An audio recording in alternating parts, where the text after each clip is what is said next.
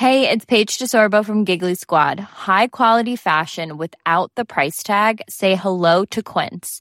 I'm snagging high-end essentials like cozy cashmere sweaters, sleek leather jackets, fine jewelry, and so much more. With Quince being 50 to 80% less than similar brands. And they partner with factories that prioritize safe, ethical, and responsible manufacturing. I love that. Luxury quality within reach. Go to quince.com/style to get free shipping and 365-day returns on your next order.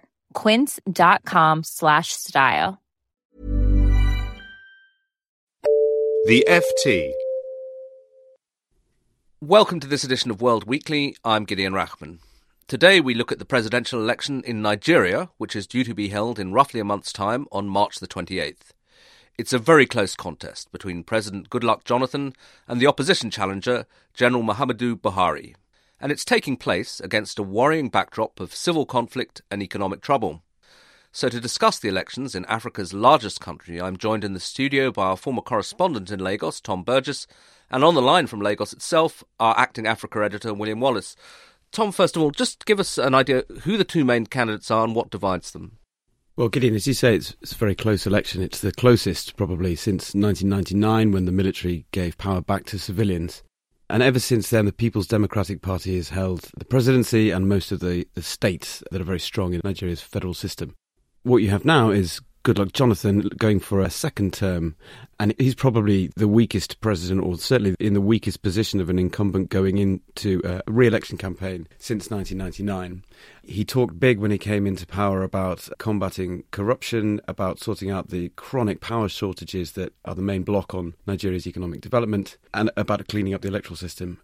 He's got a patchy record on all of those, and what's happened is his PDP has leaked some very senior figures into the opposition, which for the first time has formed a national group, not simply tied to one ethnic bloc or one regional bloc. And they've turned to a man who's repeatedly tried to run for the presidency, General Buhari, a military dictator briefly back in the 80s with a reputation as a disciplinarian. Some would say a brutal reputation as a disciplinarian. People were thrashed in the streets during his rule. He does benefit in a way from that image, though, because his kind of austere anti-corruption position is a contrast to the PDP, which a lot of people just see as a way for the elite to distribute the spoils of the oil industry. William, with a Muslim candidate and a Christian candidate, is this an election that risks being divided on purely ethnic and sectarian lines? Well, what's interesting, actually, is that in the past, General Buhari, when he's run for the presidency, has won a great number of votes, but purely among Muslims in the north. This time it does look like he's made, with the backing of powerful coalition partners from the Yoruba southwest of the country, which is Muslim and Christian, it looks like he's made serious inroads into the southern vote, partly because this is really a referendum on Goodluck Jonathan's performance rather than a competition between two men. William, I know you've described these 5 weeks until the election takes place as 5 dangerous weeks for Nigeria. Why is that? Well, part of the reason is, as Tom explained, it's an extremely close contest. And Nigeria's record in managing very close electoral contests in the past has been very bad. There have been severe upsets in 1965, in 1983, when General Buhari took power after elections widely seen as rigged. And then again in 1993, when you had a very close election that was won by the candidate the military didn't want to win, and that led to more years of brutal military dictatorship under Mohamed Abacha.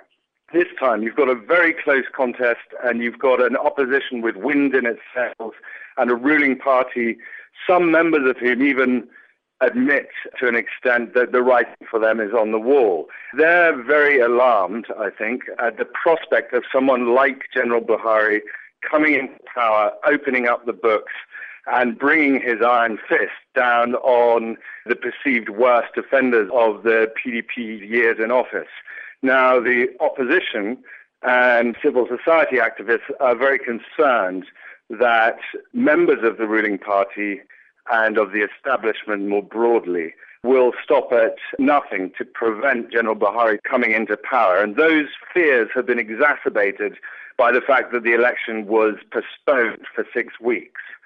Making this all doubly dangerous is the fact that the army is pinned down trying to conduct a military offensive against Boko Haram insurgents in the northeast. And at the same time, you've got followers of General Buhari who in the past have turned to violence when he hasn't won, who could do so again if they feel their candidate has been cheated of victory. And down in the Niger Delta, where the oil is produced, you have former warlords saying that they will take up arms again if their man, Goodluck Jonathan, is bullied out of office. The danger is that the army at this point could not contain an outbreak of violence on many fronts, and this would threaten Nigeria's future as one nation in the worst-case scenario. You say that Goodluck Jonathan's supporters, or at least a few of them, might stop at nothing. Are you suggesting that they might call off the elections or ballot rig, and is there a possibility of a military coup? Well, President Jonathan himself, speaking to the FT, was absolutely insistent that delayed elections will go ahead on time, though he wants to be remembered as someone who presided over free and fair elections. But his authority is one of the things at issue here, and he doesn't necessarily control all the outcomes. There's a lot of speculation in Nigeria at the moment that there could be a further delay to the election, that an inconclusive runoff could tip the situation beyond May 29th, when there's constitutionally supposed to be a handover, and a lot of discussion about plots to install in those instances an interim government of some sort. So there's a very febrile environment in which all sorts of scenarios are being discussed. But at the moment, the main players are saying the elections will go ahead on time. Now, Tom, this election, among all those factors that were mentioned there is this insurgency going on led by Boko Haram. How much of the country is affected by it, and how possible is it to hold a normal election with this going on? I don't think you could, under any circumstances at the moment, hold a normal election in Nigeria. What you're looking at with Boko Haram is basically the northeast quarter or thereabouts of the country, but they've struck further south than that. They're also spilling over the borders into Chad and Cameroon and Niger. The Electoral Commission has made suggestions that it's going to be extraordinarily difficult to even distribute the basic materials for an election in the northeast, which you would guess plays against General Buhari, partly because there's a lot of ethnic and regional bloc voting in these elections. And the northeast, basically a no-go area for many journalists, for observers, for many outsiders. It's kind of been left to its fate, and I think there's part of a broader problem that isn't so much about this election. It's the way that chunks of Nigeria are just detaching from the state. If not formally, then in practice, you've got the northeast has been largely abandoned, apart from the latest army offensive, and then places like Lagos down in the southwest, which are booming, and you can hear plenty of businessmen saying, look, we let that elite in Abuja, the capital, carry on sharing the spoils, and we're going to do business, we're going to crack on with our telecoms boom and our banking boom. And you're seeing the state disintegrate already in that soft way. And while Nigeria is still a place of patronage politics, where 2/3 or so of government income is from oil, you can see a situation where the elite scraps it out in pretty poor elections, which, as we're saying, probably won't even effectively take place in parts of the country, and stops being able to deliver nationwide public goods, if you like. But were they ever able to do that? Is this a new problem? Nigeria's had a civil war in the past. Has there ever been a halcyon period where it was a unified country? No, not really. But I think the fact that it is effectively a failed state in some ways is just becoming clearer and clearer because of these two poles of the northeast with the insurgency and Lagos with its boom. William, Tom mentions Lagos and its boom, but of course the falling oil price must be a big blow to the Nigerian economy. So what is the economic backdrop to the election? Well, I'd like to just quickly make one point in response to what Tom said, which is that, in fact, there's a huge appetite for voting in the northeast where the insurgency is taking place. And when General Buhari has been up there, extraordinary crowds have turned out to see him. The Electoral Commission has managed to distribute voter cards up there and is looking at ways that people displaced by the violence can vote. So if the military offensive that's underway can pin down Boko Haram more than usual, I think you could get something of a vote still up in the northeast. In terms of the economic backdrop, it's pretty bad news for Goodluck Jonathan because the falling oil price has exposed how little his government has managed to save during the years when oil prices were booming. And as a result of that, foreign reserves are under extraordinary pressure. You've got a rapidly depreciating Naira, which hits everybody in such an import-dependent economy in their pockets. You've got a falling stock exchange, and people with big fortunes, their paper values are being decimated.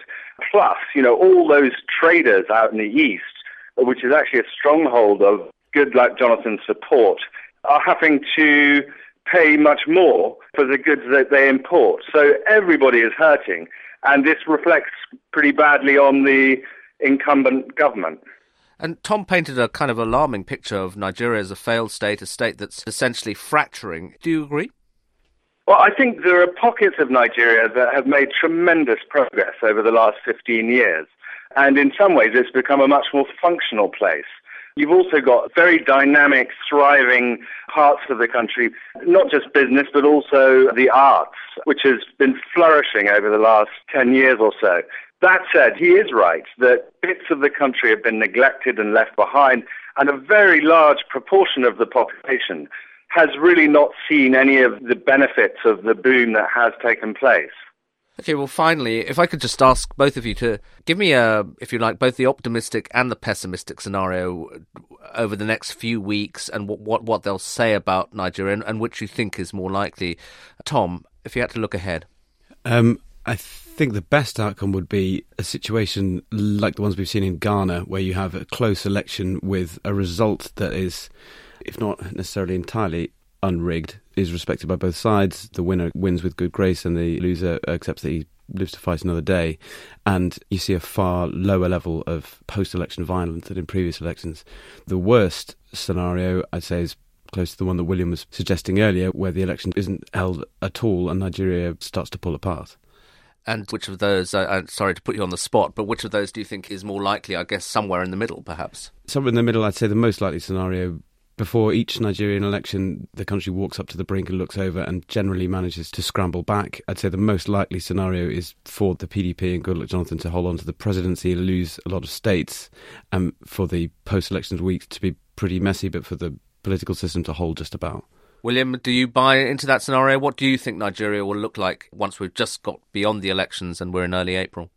Well, I think if you've got the rosy scenario that Tom painted at the beginning, and if by chance you did get a victory by General Buhari, which does look plausible provided there isn't a lot of skullduggery and fraud, then you would have the country's first constitutional transfer of power, which, if handled peacefully, would tremendously advance Nigeria's political evolution and also provide a fillip to democracy across Africa. So that's the really rosy scenario. At the moment, it looks likely to be much messier than that, and I do think there is a danger that if General Buhari's supporters feel cheated, that there could be an outbreak of violence which is very difficult to contain. OK, well, let's hope for the optimistic scenario, but we'll have to leave it there for now.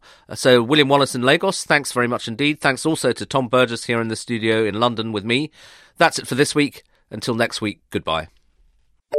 For more downloads, go to ft.com/podcasts. Even on a budget, quality is non-negotiable. That's why Quince is the place to score high-end essentials at 50 to 80% less than similar brands. Get your hands on buttery soft cashmere sweaters from just $60, Italian leather jackets, and so much more. And the best part about Quince, they exclusively partner with factories committed to safe, ethical, and responsible manufacturing. Elevate your style without the elevated price tag with Quince. Go to quince.com/upgrade for free shipping and 365-day returns.